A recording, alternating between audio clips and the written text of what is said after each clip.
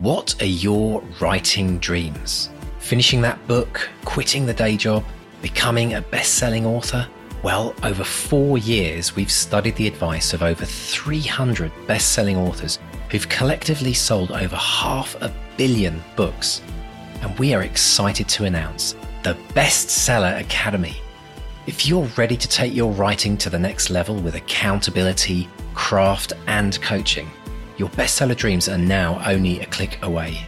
To find out more and apply, visit bestsellerexperiment.com/academy. That's bestsellerexperiment.com/academy. Let's run the show. Hello and welcome to the Bestseller Experiment, where we continue to discover what makes a bestseller and inspire you to start, finish, and publish your book. I'm Mark Stay. And I'm Mark DeVoe, and we are really grateful for all of you joining us this week for yet another adventure in the Bestseller Experiment podcast. And we are eternally grateful to all of our academates who make this podcast possible, along with our patrons. And on that note, if you would like to join the Bestseller Academy, if this next year is going to be the year that you start, finish, or somehow, you're in the middle of that book you're stuck on and you want to get past that muddy middle, this is the year to join the Academy. We have opened the doors and you need to get your application in by the 3rd of September. We are starting on the 6th of September, folks. So get over to academy.bestsellerexperiment.com. And Mark, should we let everyone into a little secret as to why we're so happy when we start every single week? Should we let them know what actually really goes on behind the scenes? What, the 4 full starts to this recording? So what happens is, this all sounds very professional thanks to our amazing editors who cut the beginnings and the cock ups and the ends off. But Mark and I are always laughing because the technology, we're both pretty good on technology, but you wouldn't believe how complex it is to record a podcast with 2 people in 2 separate countries. So we're always laughing about stuff that's going wrong, which is why we're so happy. But actually it's because we're just absolutely joyful people, aren't we, Mark? And we love being here each week. I keep coming back for more, so it's. I've either got Stockholm syndrome, podcast Stockholm syndrome, or I'm genuinely. I am genuinely enjoying it. I do love this. And we love this. The interview we got today is just an absolute joy. Wonderful, wonderful, wonderful chap. So this is why we keep doing this, folks. It is, yeah, and absolutely. And you know what? If you want to be inspired the next few weeks, absolute humdingers. Today's interview, you really want to stay for that.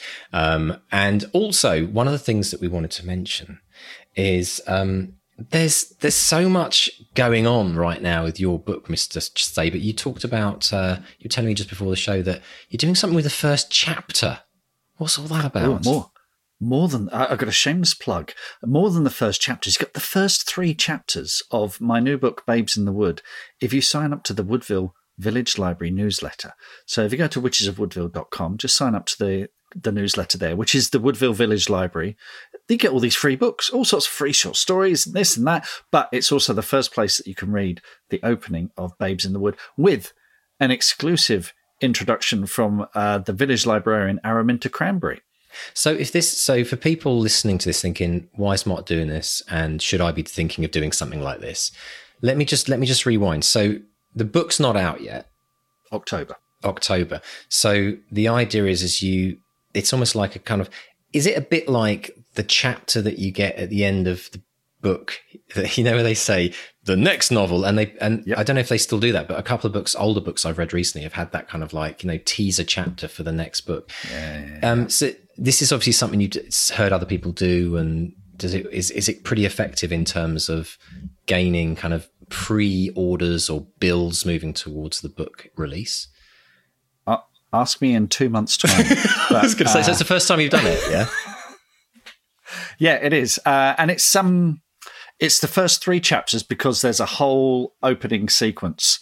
There where this big thing happens, there's lots of excitement, and it ends on a massive cliffhanger. So I thought, why be stingy and just give away a chapter? Let's get them on the hook with 3. So there's all sorts of fun and excitement with that. There are people who who go to Costco here in Canada, and they give out these free tasters, and they apparently just go to Costco for the tasters. So they have lunch, they bring the family, and there's loads of people dotted around the store. Obviously, a lot changed with COVID, unfortunately, because they couldn't dish out the food. But I mean, just looking at how retail does it with getting teasers and tasters, and there's something about trying before you buy. And they always position these food people right by where the food actually is. And you eat it and you walk down, oh, that's quite nice, I'll grab one of those. And so I'll be really interested to hear how it goes, because I think it's a brilliant idea. And a lot of people are always saying, well, how do I build an audience before I launch a book? I know it's not your first book, but if you've got a chapter of a book that you've written and you're happy with that book, it doesn't matter if it's not going to be the final chapter that is released with the book. You've got something that you can use as your kind of quotes lead magnet, as we like to call it, to start building that audience so that you have people ready to support the book on day one of release. And that's crucial, isn't it? Yeah, it is. And the other thing I've got this time, which I've never had before, because this is the second in the series, I've got readers with expectations, and that's RWEs. Yeah, a friend of mine, a screenwriter and director, Steve Lally, dropped me a line yesterday because I put a thing on Twitter about it, and he said, I have Ted Lasso levels of expectation about this. And I said, don't tell me that. I know. Terrifying. That's the worst thing to hear. Yes, but it's a bit like when somebody builds up the movie and everyone says how amazing it is. It can never live up to your expectation. It's that difficult second book, Mark. So anyway, well, it is a difficult second book, but I had great fun writing it. Actually, if you're on NetGalley, if you're a blogger or a bookseller and you have access to NetGalley, the whole thing is up there. It's not the proofread version. It's like an ARC, an advanced reading copy. So there's a couple of typos. But yeah, the whole book is on NetGalley as well. So you can check it out on there. So yeah, we're officially in that pre-publication period where people will start having opinions. So that's not nerve-wracking at all. Do you know what, though? I've always said this, Mark. I've always said this. Opinions, cheapest commodity in the world. Yes. Everyone's got them. And what other people think of our book, ultimately, it's none of our business, especially if they don't like it. If they like it, then it's absolutely our business to know about that. But if they don't like it, there's a lot of other authors out in the world that can probably please them in some way or other. So exactly. I don't think so. It's you have to get very zen about this. I think, though, what I have discovered, though, like through the journey and obviously having done this in music, in like the whole, lifetime arc, it feels like in music, you do get to a point where you've done enough, you've created enough of something, you've written enough stories, you've created enough music that you really get beyond that kind of, you just think, you know what? Okay, fair enough. Move on. Taxis, exactly. Right? And I think it's really important for people to know that, who are the other side of that, who are still worried about criticism, who are still fear what that they're going to be destroyed as an author because someone doesn't like their book. Listen really closely. You get over it eventually, but you have to have enough of them to almost eventually get bored of it, and that you just no longer care. And it still hurts if someone's like, especially if it's someone who you really respect and it's like a major review or something. But generally you get over it and you move on and you just realize that everyone's different, and let's celebrate diversity in the world. That's what we're meant to do, right? I mean, it's a beautiful thing. Absolutely. Excellent stuff. Excellent. Well, that's very, very exciting. And also, I know you've been really busy with some really amazing deep dives lately as well, haven't you? Well, talking about diversity, we've got one where I interviewed Dr. Jen O'Ryan, who is a specialist in diversity and inclusivity, and there we answered some listener questions there. I had an absolute blast with a deep dive on copy editing with my copy editor, Lisa Rogers. Lisa is also copy editor for Mike Shackle of This Parish, who is a patron and bestseller experiment and published by Gollancz. She's also copy editor for J. Abercrombie, Michael Moorcock, Ian Banks, and she did work on Terry Pratchett's books as well back in the day. And we talk about all kinds of stuff to do with copy editing and the whole process of the copy edit. We demystify everything. We particularly, I know this is something that comes up in the academy a lot. We talk about head hopping, because it seems to me you go to any other writing blog these days and you'll have experts, air quotes, telling you head hopping is a crime punishable by exile or death.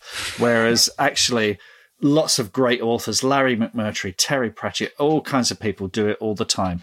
If it's done with intent. Anyway, listen to the deep dive. Lisa is absolutely brilliant. Dr. Jen O'Ryan, absolutely brilliant.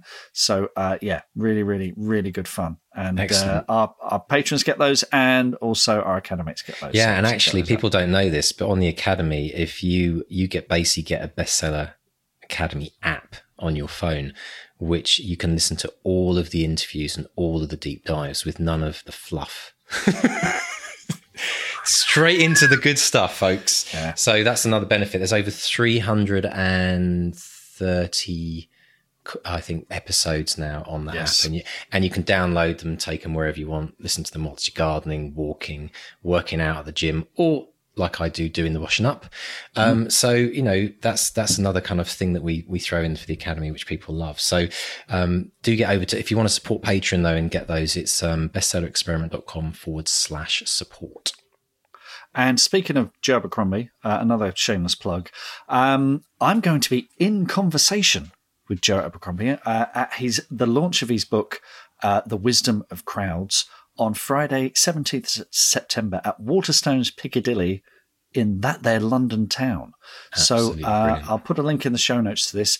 Tickets are very, very limited, but Joe's going to be celebrating his book. I'm going to be interviewing him, Q&A, book signing, the whole shebang at the biggest bookstore in that there UK. Absolutely love it, Mr. Stone. Really how fantastic. And how awesome is that's kind of come full circle, because Joe was he was early number in the top 10, wasn't he, that we interviewed early? I think he was actually the first author I interviewed for the podcast, because we did a whole bunch of Galance Fest. Yes. And I think I did Joe first and then Joanne Harris second. That's right. So I think just because I grabbed him first. Yeah. So I think Joe's got a very special place in our heart, because he gave us one of the best quotes of the podcast, and I know that a lot of people absolutely loved the interview with him. So that's going to be great. We'll have to talk a bit more about how that goes. Brilliant stuff. So talking of amazing authors, we have an incredible interview today with none other than Piers Torday. Mark, tell us about Piers. Piers is the award-winning author of the extraordinary The Last Wild trilogy, which is a series for children, as well as many other wonderful books. He's also the son of Paul Torday, author of Salmon Fishing in the Yemen, and I had the great pleasure of meeting Paul when he was published at Orion, and we discussed that. But we start by talking about Piers' new book, The Wild Before, which is a prequel to The Last Wild trilogy. The Wild Before has been picked as one of this year's biggest books by the bookseller and Waterstones, and we discuss the delicate balance between getting a message across without being preachy, writing prequels, and why you don't have to be a hot 20-something with a huge Instagram following to be a debut author.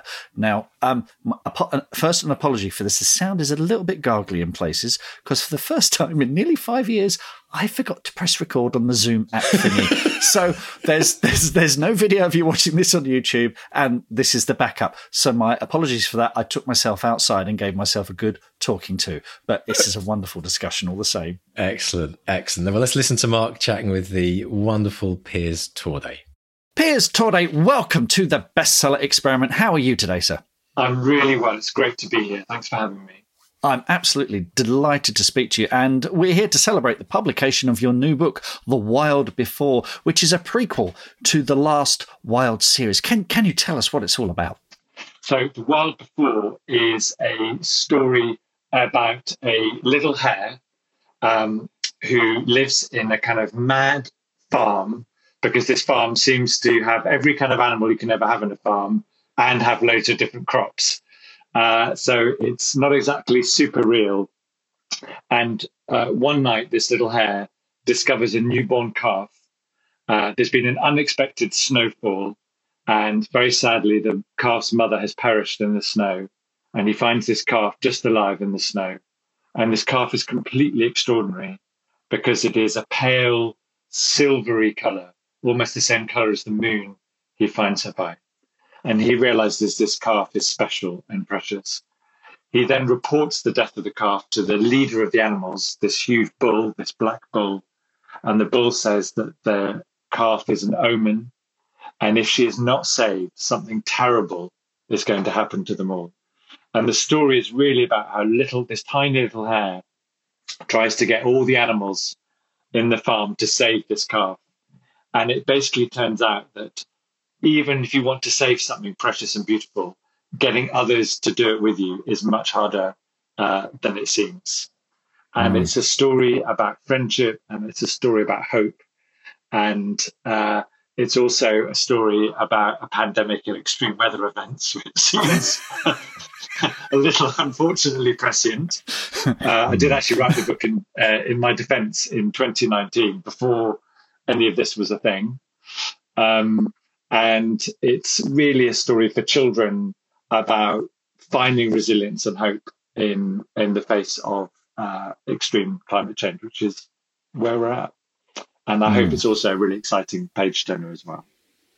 Yes, we'll talk about that delicate balance in a moment. But would it be fair to say that the roots of this book and the Last Wild series started on a holiday when you were 12 years old on a remote Scottish island? It's true. When I was 12, I went on holiday with a friend, totally unexpected. It was a sort of last-minute getaway to this island I'd never heard of called Colonsay, and you had to drive for miles to get there. And we arrived late at night off the ferry, and it was pouring with rain. It was dark. I didn't know where I was. And it was a Scottish island, so obviously the weather for the first few days of the holiday was terrible. And we were stuck in the one hotel that existed on the island at the time. And finally, the clouds cleared, and we could put away the Scrabble and the Monopoly.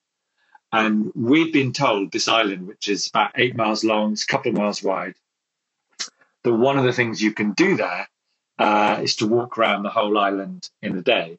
In fact, I have to be honest, pretty much the only thing you could do there was to walk around the island in a day. So, I'm not sure this should happen now, but his parents said, off you go.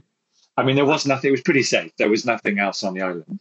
So we set off with our packed lunch, chocolate bourbons and hula hoops and orange juice and a map. And the first thing I remember is, even though I'd grown up in the countryside in Northumberland, I had never been anywhere that wild. There were just no other buildings, no roads, no people, no pylons, nothing, proper wilderness. And it really felt like, to two little story-loving boys, that we were about to explore a land that no one else had discovered before. And as we walked, and I swear this is true, these animals started joining us. First of all, this cat came out of a barn, this little cat. And we said, come on, you're not our pet, go home, go home. But she just wouldn't. She followed us. She followed us through moors. She followed us up cliffs. She followed us onto a beach. And by that point, we were just like, okay, you're on the walk, fine. And then there were all these seagulls on the beach, not unexpected on a Scottish island. And they all flew off, apart from one, who sat there looking really unhappy. And when we got closer, trying to keep the cat back, we could see why the seagull was so unhappy, that his wing was like basically broken and flapping hanging alongside in the sand. So we're like, we've got to do something. We can't leave the seagull here. Maybe we should have. I'm not saying this is best practice. This is what two little boys did. So my friend had borrowed his dad's raincoat, one of those dryzer bones that have really deep pockets. And he basically picked the seagull up and put him in his pocket. And we carried on with the cat and the seagull. And then we went and have our little picnic. And while we were having our picnic, a little sort of field mouse came out from under a rock. And I was really worried the cat was going to eat the field mouse. So I put the field mouse into my pocket. And then we went on a bit further, and there was this rabbit who didn't run away from us because we were in the wilderness. They hadn't seen many people. And my friend felt that he needed to balance up the cat and the mouse by putting the rabbit in his other pocket and the seagull. So when we got back to this hotel, and it arrived in the bar, we were like, a seagull, a rabbit, a cat, and a field mouse.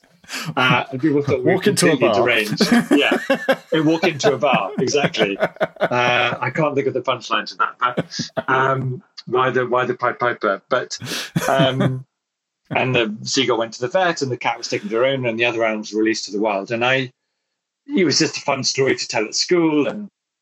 But many years later, when I was trying to think about talking about the loss of biodiversity for children and how to engage them, I had this idea of this little boy leading a band of animals to safety in a remote wilderness. And it wasn't really until I'd written the book that I remembered where it had come from. But it absolutely did come from there, because as you know, so many children's writers take ideas from their childhood. What an amazing story. What I love about the Last Wild series is you have a child at the centre of this, Kester, who cannot speak, but the animals do speak. They have a voice, which sadly they don't have in our world. But I think this idea of not having a voice is something that young readers can relate to. And when they do speak up, say Greta Thunberg, they get lambasted for it. So was that very much a theme in mind when you were writing? Yeah, I've always been passionate about children finding agency through the books that they read. I think children like animals and stories for lots of reasons. They're cute and fluffy, but I think digging into it a bit deeper, I think it's also, animals are small, they're near the ground, they're vulnerable, and no one ever listens to what they say. So it's not surprising that children often identify with them. And that makes animals a very good vehicle for children to experience things in stories, adventure, peril, death, loss, vicariously, so it's not as traumatic as another child having to go through those things, but they really identify with the animal. And I'm all for anthropomorphism in that sense, because I think it allows children to experience emotions and feelings, but I also think it allows them to really care for nature and get invested in caring for nature. And as you rightly said, animals don't have a voice. There's 2.5 million other species on this planet that have increasingly little say in what's happening to their habitats, their food sources, their life. And whilst you can't literally give animals a voice, I think you can start to shape a conversation where children feel that animals should have a voice and should be represented. And that's what I'm trying to do. Wonderful stuff. Let's talk about that delicate balance between getting a message across, and because your book, these are set in a future Britain. There's a virus called the Red Eye. There are rising sea levels. How do you get a message across without becoming preachy? Because children they're the first ones to pick up when they're being hectored, when they're being lectured, and they will switch off. How do you keep that balance and keep the story engaging? I think you're absolutely right. The last thing we do is lecture children or hector them. And also they're pretty switched on about climate change anyway. But it's about telling a great story. I think once you're lost in the story and you believe and care about the characters, you don't often notice, as it were, you don't feel you're being messaged because you're invested in the characters' dilemmas. And I also feel it's about whatever you're talking about, apocalyptic climate change, the end of the world, pandemics, all that stuff. As long as you have humor and warmth, it's always palatable. It doesn't feel like a heavy number. It doesn't feel like you're being hit over the head because you're lightening it. And so I think if it's a combination of keeping the pages turning and balancing the action and the sort of nail-biting cliffhangers with humor and warmth, because then children feel like it's a place they want to be, even if it's a dystopian world with no animals left. You still want to make it a place you want to go. It's not. I didn't want to write The Road, and which is a fine work of fiction and a great movie, and I'm not. That's for adults. But for children, I think The Road is too. Give them a chance. They've barely set out on the road. You don't want to make it unbelievably bleak for them. This is a prequel to the Last Wild series, and it's something like, has it been 7 or 8 years since the original trilogy ended? What were the challenges in coming back to that series and writing a prequel, which can be difficult at the best of times? First of all, remembering what I wrote in the first one, because that's a weird thing, and I'm sure you know that when you're writing a book, you literally, it's all you think about day and night, sticking away in the back of your head. Weirdly, the second it's published, it kind of evaporates as if it had never been there. So when children write and say, when you said on page 32 that so-and-so had a red hat and they don't on page 7, why is that? And I'm like, I have literally no idea. So writing a prequel was tricky because, so obviously I went back and reread my own books and got clear on what the story was. So I didn't want the prequel to contradict anything, obviously, that happens in the books to come. I wanted it to be readable by people who hadn't read the other books and therefore just could enjoy it in its own terms and then might want to read the other books. But equally, if you've read the other 3 books and want to enjoy the prequel, you need to have a few Easter eggs concealed where they go, oh, I know what that is. I know who that is. I know what that's setting up. I know what that's going to be, because that's a great pleasure and children particularly like it. But I also didn't want to repeat myself. I didn't want to write the same book again, just a bit earlier. And the real dilemma I had is that the series is about a little boy stopping a pandemic over 3 books. So unfortunately, the prequel sets up the pandemic, but I can't stop it in that book. So how do you write a satisfying story which still allows the main trilogy to sort of happen? But I have to say, I really enjoyed it because I did have to.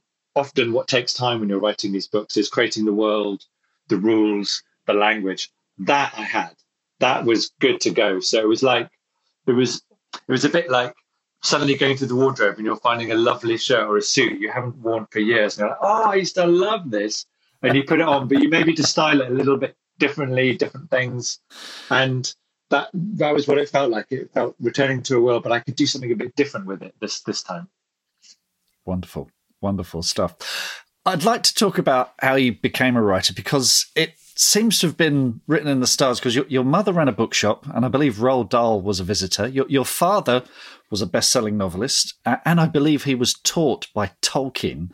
And it did make me think, if you ever resisted it, there's a lovely Monty Python sketch where Eric Idle is fed up with his parents going to gala luncheons and wants to work with tungsten carbide drills.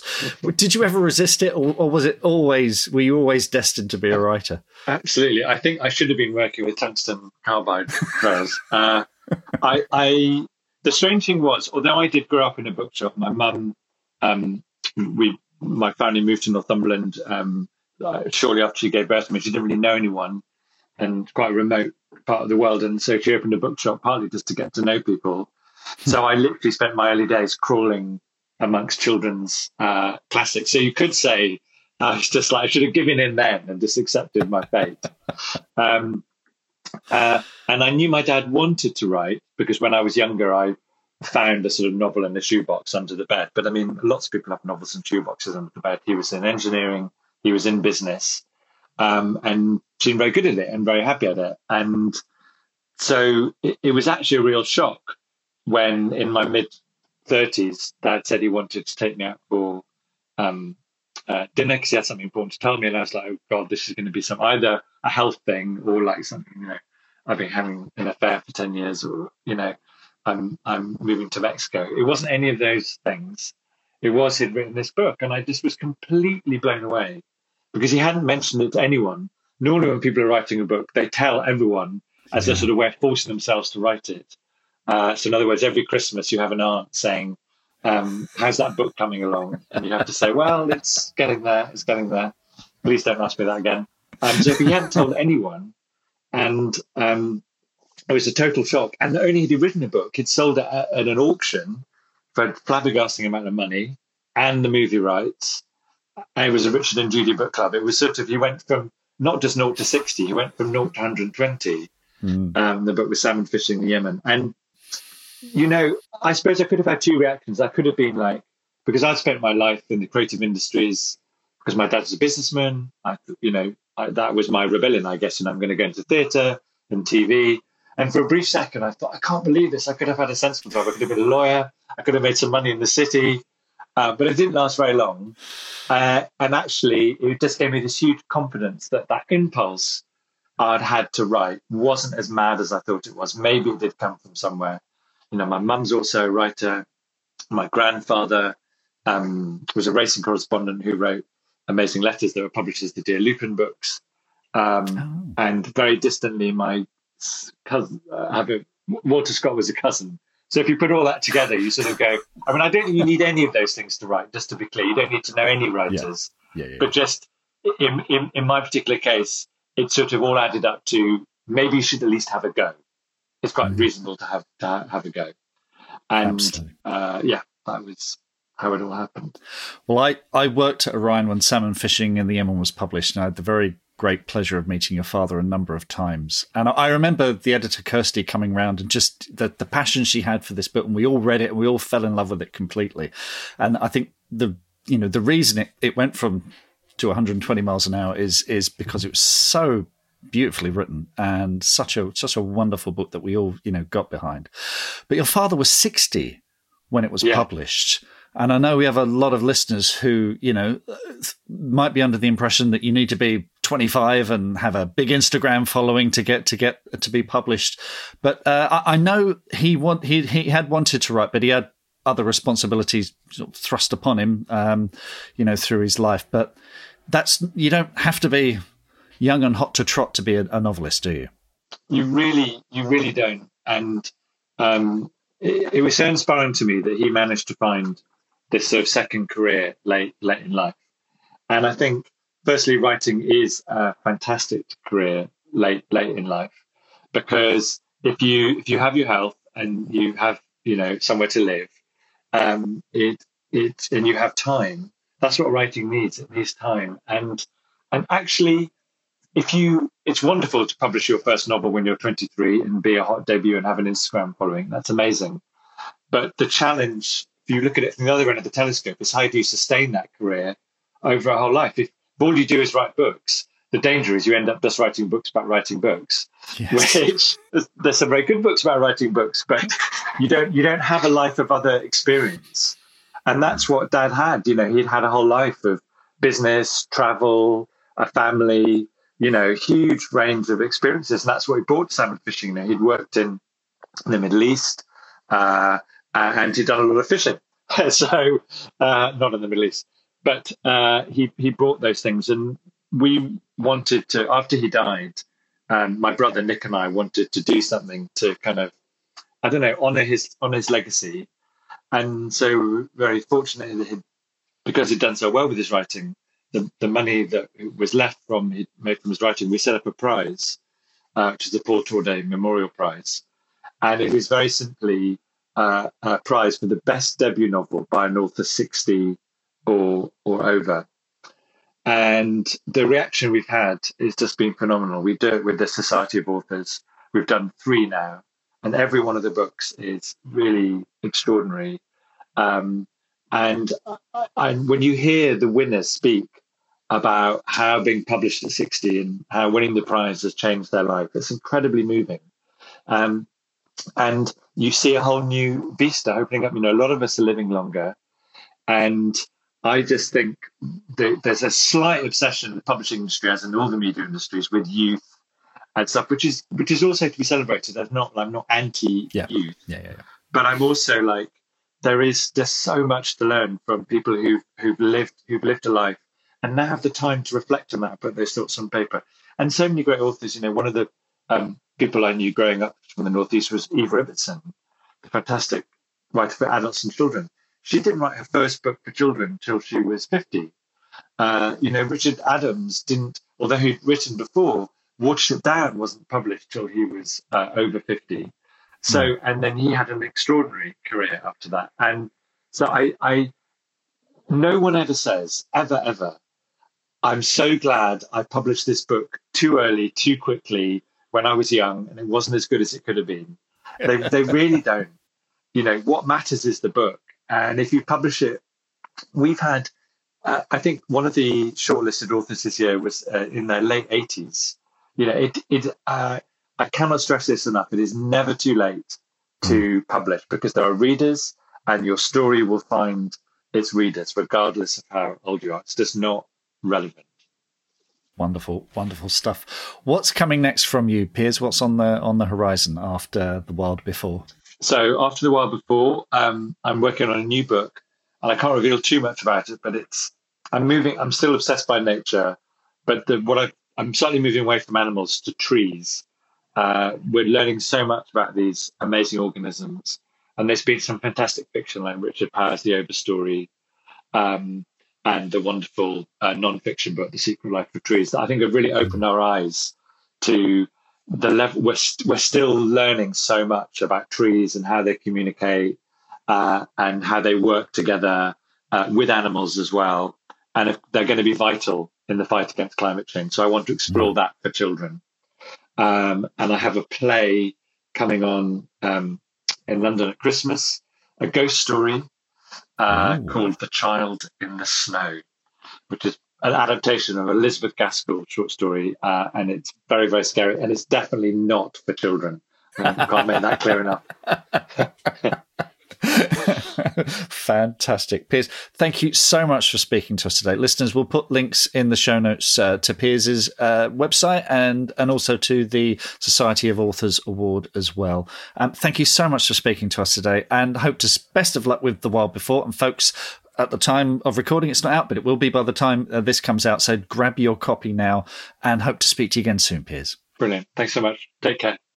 What an amazing interview. I tell you what, when Piers started talking about that story about the all of the collection of animals that he found, it's just like, it almost sounded like the perfect story for a children's, like the kid that basically collected the entire animal kingdom and brought it home. Menagerie, yeah. Absolutely brilliant. You couldn't really make that stuff up. But I really like the idea that Piers said that we subconsciously draw ideas from our childhood. That was a really beautiful way of kind of, it's something that we is kind of almost unspoken, isn't it? But so much of our childhood influences our life and influences what we potentially write about as well.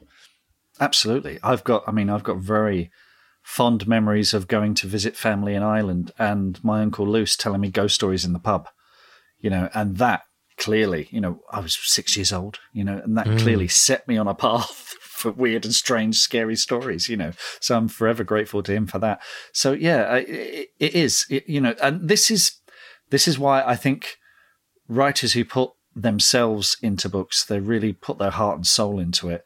They draw on those early influences on their life. They draw on those early events that happened to them, and and the reader understands that there's a truth there, that there's an honesty there that you can't fake.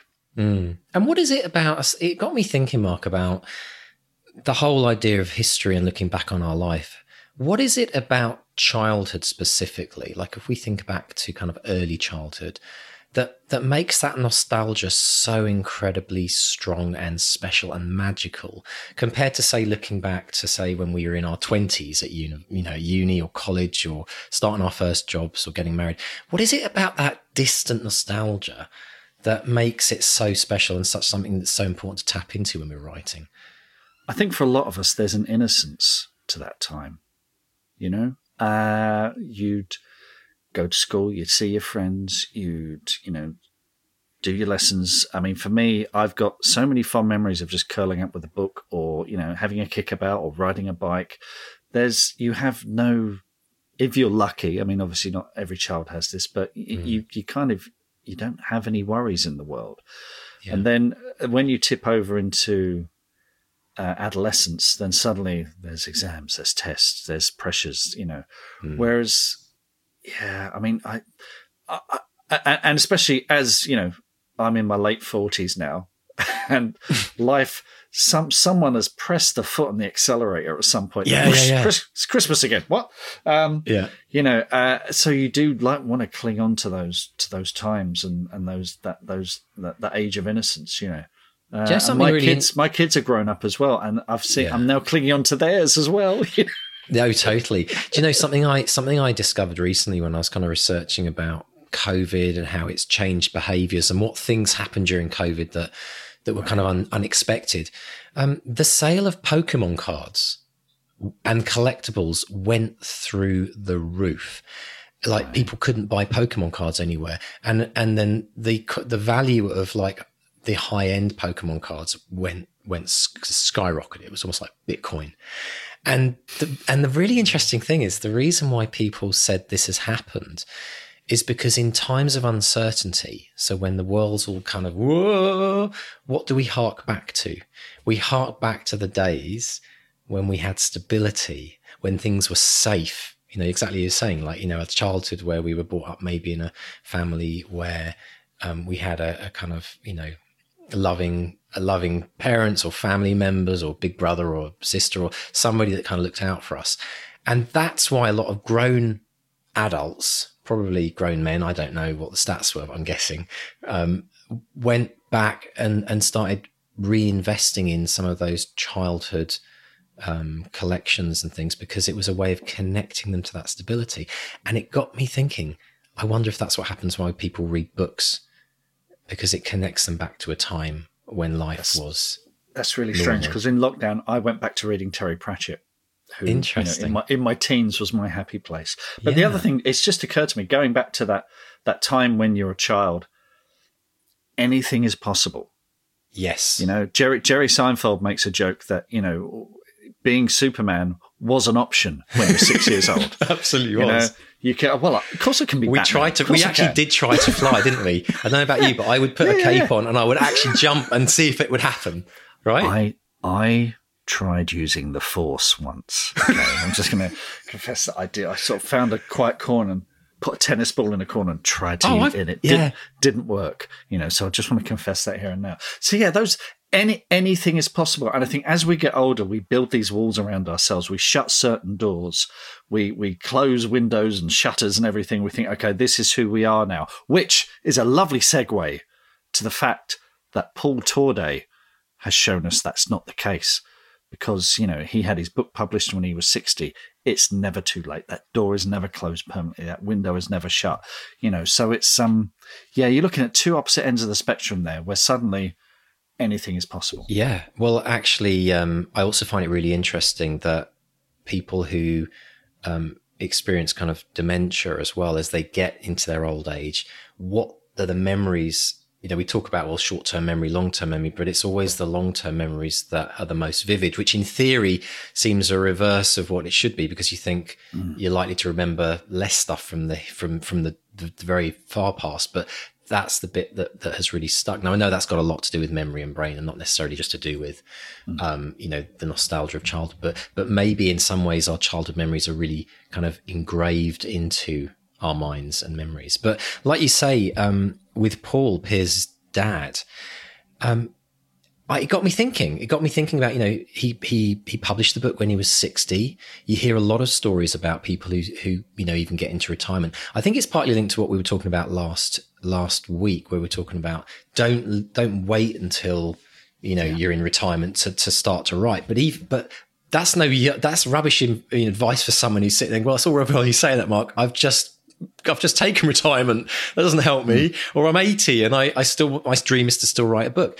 So the thing that got me thinking about this is there are very few things that you can do in retirement that could potentially launch a new career just by playing with it. I mean, most careers, you've got to go and you've got to study, you've got to get qualifications, you've got to put in your 10,000 hours of expertise and the like. But you've been writing since you first wrote your first word. It's not like you have to learn how to write. It's about learning how to refine that writing into using craft to create an amazing story. That's something we all have to go through the process of, refining and getting better at. But how many things are there out in the world where you could potentially become a breakout success in your kind of, in the autumn of your life or in your kind of retirement years? I think it's so exciting. And on top of that, it keeps your mind sharp, doesn't it? I mean, Absolutely. I know a lot of my parents always loved to do the crossword. That was their thing. And I always said, I love that you do crosswords. And they say, oh, well, it's really important to keep our minds sharp. It's like this idea that keeps sharpening the saw. And I think writing does that for people. It's a very healthy thing to do as you reach kind of, as you find the time, as Piers said, to do it. I think it's so important because it also gives you a voice. There's someone in the academy, I won't name them, but I was talking to them today and they were saying you get to a certain age and you can feel invisible. You feel that no one is listening to, that you're over the hill, that you're kind of, you're from the past, what your voice doesn't. And it's such, it's just not true. You have so much to impart. As Piers said, his father reached a point where he had all this experience. And if you read Paul's writing, I mean, Summer Fish in the Yemen is just an absolute joy. It's got such an assured voice, a real gentle wit that is so insightful. And, I doubt, I certainly couldn't have written it in my 30s, and I doubt Paul could have written it in his 30s. It's a product of who he is at that time. So if you're feeling like you haven't got a voice, it's never too, 30, 40, 50, 60, 70, 80. It's never too late to start. Never too late. No. And there's never been a better time to get your voice out there, because even if you don't get published by Orion, which Paul was, you can still self-publish. You can still get your words out there. Absolutely. In fact, in our writing group locally here, we have a large number of retirees. I mean, I live in an area which is quite heavily retiree kind of population, but it's incredible chatting with them. And like you say, we know the secret to good writing is write what you know. But somebody who's lived 60 years, 50 years, 70 years, 80 years, even 90 years, they have so much more richness to draw from, all of the experiences that they've had in life. And the challenge is, if you don't write, what happens to that? If you haven't passed on those stories, if you haven't told those stories, they get lost. So I think it's just an incredibly important thing to do, to write, even just to document things. Like, a lot of people do memoirs later in life. I know that's a very popular thing to do, but memoirs can often be quite dry because they're just written almost like a diary where there's no kind of story.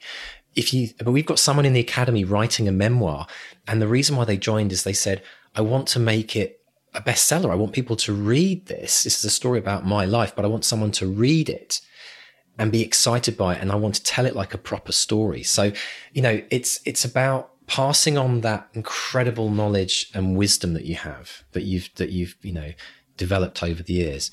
But it's also, in some ways, I kind of feel like it's almost like a duty of ours. Like, if we got nobody to tell it to, and I will say that the biggest regret you have as somebody that's lost someone is not having a written account of all of those stories or anything that they've written. When Jen passed away, the thing that I absolutely craved, and I went around the house looking for things that she had written, because it was something about, it was kind of part of her that was left for us to still enjoy and read. And so remember that if you write, you're giving a gift to all the people, all the future generations, and all the people you don't even know will be coming, after we pass, right? Amazing, absolutely amazing gift to have. I would love to have, can you imagine, Mark, if someone walked in today, just knocked on the door and said, Mark, we've just discovered 6 books that your great-great-great-great-grandmother... Oh, I'd love that. Love that. Because, the thing is, I come from a working class family as well, and there was a kind of an oral history, but there's no written history. No one wrote this stuff down. I mean, my aunt on my mum's side of the family did write a memoir, which is great, and I learned so much from that. But what I've actually been doing recently during lockdown is ringing up my dad every now and then and getting him to tell me one of his stories and recording it. I've been recording it. Brilliant. With this same Zoom mic, Absolutely brilliant. And you start, which is why we do these family history things where we look things up. But two of my uncles took me to where my grandparents used to live, and they were telling me all kinds of stories about them. And I discovered that, because I'd been to the Imperial War Museum and saw a couple of people with the name Stay, because there aren't many of us about, and they'd been killed in an air raid during the Second World War. A bomb landed on a pub. Of course, it was a pub. Bomb landed on a pub. And what I later discovered was that my grandparents were with them, and they were chatting away. Do you want one more? No, we better go home. Now, for that one decision, if they'd stayed, they'd have perished with them. Wow! And you wouldn't be here. Yeah. All right. One extra gin and tonic or pint of Guinness. Exactly. You were one Guinness away. You were one Guinness away. Isn't that amazing? Now, it's funny again, because we had some family friends over the other day, actually, and they were talking to us about, genealogy and how they've been looking up the family tree. And I know it becomes an obsession. My dad did it, and it's, he went traveling all around the world to look at gravestones. Good excuse, right, to go on holiday. But because we discovered that we have my grandfather was born in Mauritius, so they had to go to Mauritius to obviously look around graveyard, nothing to do with the weather or beaches. Oh yeah, there's a whole crazy story. But when you actually look at the family tree, it's fascinating. You see names and dates, but it's not as interesting as knowing a story about one of those people. And so I want to say this to everyone out there who's into genealogy, thinking of doing it or has done it. It's great to build the family tree, but to continue that, what you need to do is not just have you as a name on that family tree. You need to capture the stories, because that is what will pass on the knowledge and tell people about. And if you don't want to write a memoir, then write it as a character in a novel and make yourself that kind of character based on your life or some event that happened in life or loosely based on something. And then that way you're kind of giving them an insight into family history as well. But more importantly, an insight into who you are as a person, as a writer, how you think, what the world was like today. That's valuable lessons for people in the future. So I'm saying to everyone out there, if you want to do this, get to the academy. If you need an excuse, if you need accountability, get to the academy and make that your mission for the next however long that you're going to write your memoirs as a story, or you're going to write a novel somehow loosely based around something that happened in your life as a way of passing it on. Yeah. You know, we were talking a few weeks ago of the Mick Finley episode about finding stuff in old newspapers. Oh, yeah. Because, again, I've not really done the family history thing, but I did find one thing online. There's a thing called London Lives. It's a website, and I just put in the name Stay. And this is the one thing that came up. And this is from 29th of May, 1811. And this is from the Old Bailey. And I don't know if this is a direct descendant of mine, but there's a Thomas Stay and a Sarah Stay. And there was a woman called Margaret Houghton who was indicted for feloniously stealing a gown value 5 shillings, the property of Thomas Stay. And here's the statement from Sarah Stay, who says, "My husband's name is Thomas Stay. He is a tailor. I lost my gown on Sunday week from behind the door. I hung it up there in my room. I told my landlady I'd lost my gown. She said a woman asked to come into the house to go to the privy. She let her in and out. On Tuesday, I saw the woman in the public house with a gown on her back. This is the gown. It is mine." And the Margaret Houghton's defence was, "I was very much in liquor when it happened." Very much in liquor? I was very much in liquor when it happened. She was confined 14 days in Newgate and fined £1 shilling. So, that's a story. Did you say that is a brilliant story? That's brilliant. And did you say in Newgate? Because I guess she had to give the dress back. Newgate. Oh, okay. Newgate jail, famous jail. No longer joke. there. I tried there. But you tried. Pass it on. Anyway, that's brilliant. I love it. I was very much in liquor. I'm going to use that one in future. I was very much in liquor, yes. So what's wrong with you, Mark? Well, yesterday I was very much in liquor. And today I'm suffering. Very much in the liquor. It's brilliant. Excellent stuff. Now, let's talk a little bit. We're starting to this episode is starting to run, and we have so much to cover. And we were going to talk a bit about social media this week, but actually this week we just wanted to talk very briefly about first drafts. And because we're getting an experience, Mark, aren't we, in the academy, where we are seeing a lot of first drafts being completed and requests for beta readers happening in the academy. And we've got to say, how excited are we for some of the things that we are reading? Well, here's the thing. I've had because a lot of these are on Google Drives where people can share them, what have you. I've had a look at a few, and they're really good. They're really, really, really good. Yeah.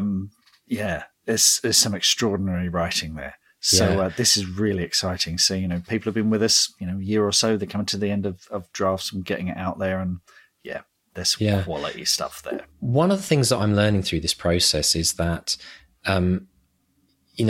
the writing is good before the book's released. It's not like the writing suddenly becomes good because you become a released author. We have got so many incredible writers in the academies, and a lot of writers who've said, that their writing has improved substantially. But I want to encourage everyone who's working and chipping around that first draft and doesn't believe in it. We have so many people that are telling us, I don't think the first draft's any good. I think it's a bit rubbish. These are the very same people who are reading the kind of intros of their first draft and being blown away at.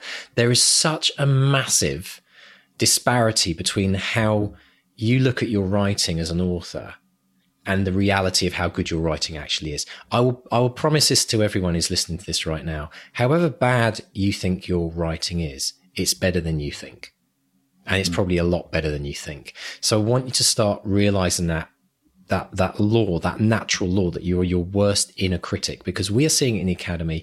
We're seeing the most incredible first drafts and getting goosebumps thinking what could happen to some of these novels. So I want everyone just to get real about the fact that we are going to be our own worst critic, and you've got to quieten that down occasionally and just accept that you might be writing something actually pretty good. Yeah, agreed. It's absolutely fantastic. So on that note, Mark, if you would like to support this podcast, please pop along to bestsellerexperiment.com/support to join us as a patron. And if you would like to get involved in the Academy, find out what it's all about, pop along to academy.bestsellerexperiment.com. We are filling up fast, so please get your application in soon. And Mark, people can find us on social media in many different ways. They can indeed. We're on Facebook, Bestseller Experiment on Facebook. I'll say it properly. Twitter and Instagram at BestsellerXP. And if you've enjoyed this episode, spread the word. Tell a friend. Tell your writing group. Tell a writing circle. Don't just keep it to yourself. Pay it forward and all that malarkey. Or just give us a subscribe, rate, and review on your podcast catcher and spread the word. Brilliant. Please spread the word. Absolutely. And if you're struggling to write daily, we have proven that this is the way to really get your novel written in amongst the most incredibly busy lives that we all have. If you want to get more kind of consistent with your writing, try the 200-word challenge. It's a free challenge that's been set up at 200wordchallenge.com. Come and join the thousands of people that are already doing it, who have banked millions and millions of words with Bestseller Experiment. We did get one little endorsement on Twitter from Matt, who is at Matt the Nov on Twitter, because I put up there our 200 words a day challenge, and Matt says, a sentiment I endorse wholeheartedly. Come on, people, you can write 200 words a day while sitting on the loo. You absolutely can, and I can prove that as well. But on that note as well, just a little preview for next week. Next week, we've got a million-selling author who tells us that the Bestseller Experiment is one of his favourite podcasts, which is absolutely brilliant. So thank you so much for that. But listening, because next week's episode is an absolute cracker. All right, folks. So anyway, it's a goodbye from Mark 1. And a goodbye from Mark 2, who is not very much in liquor. Goodbye. Goodbye.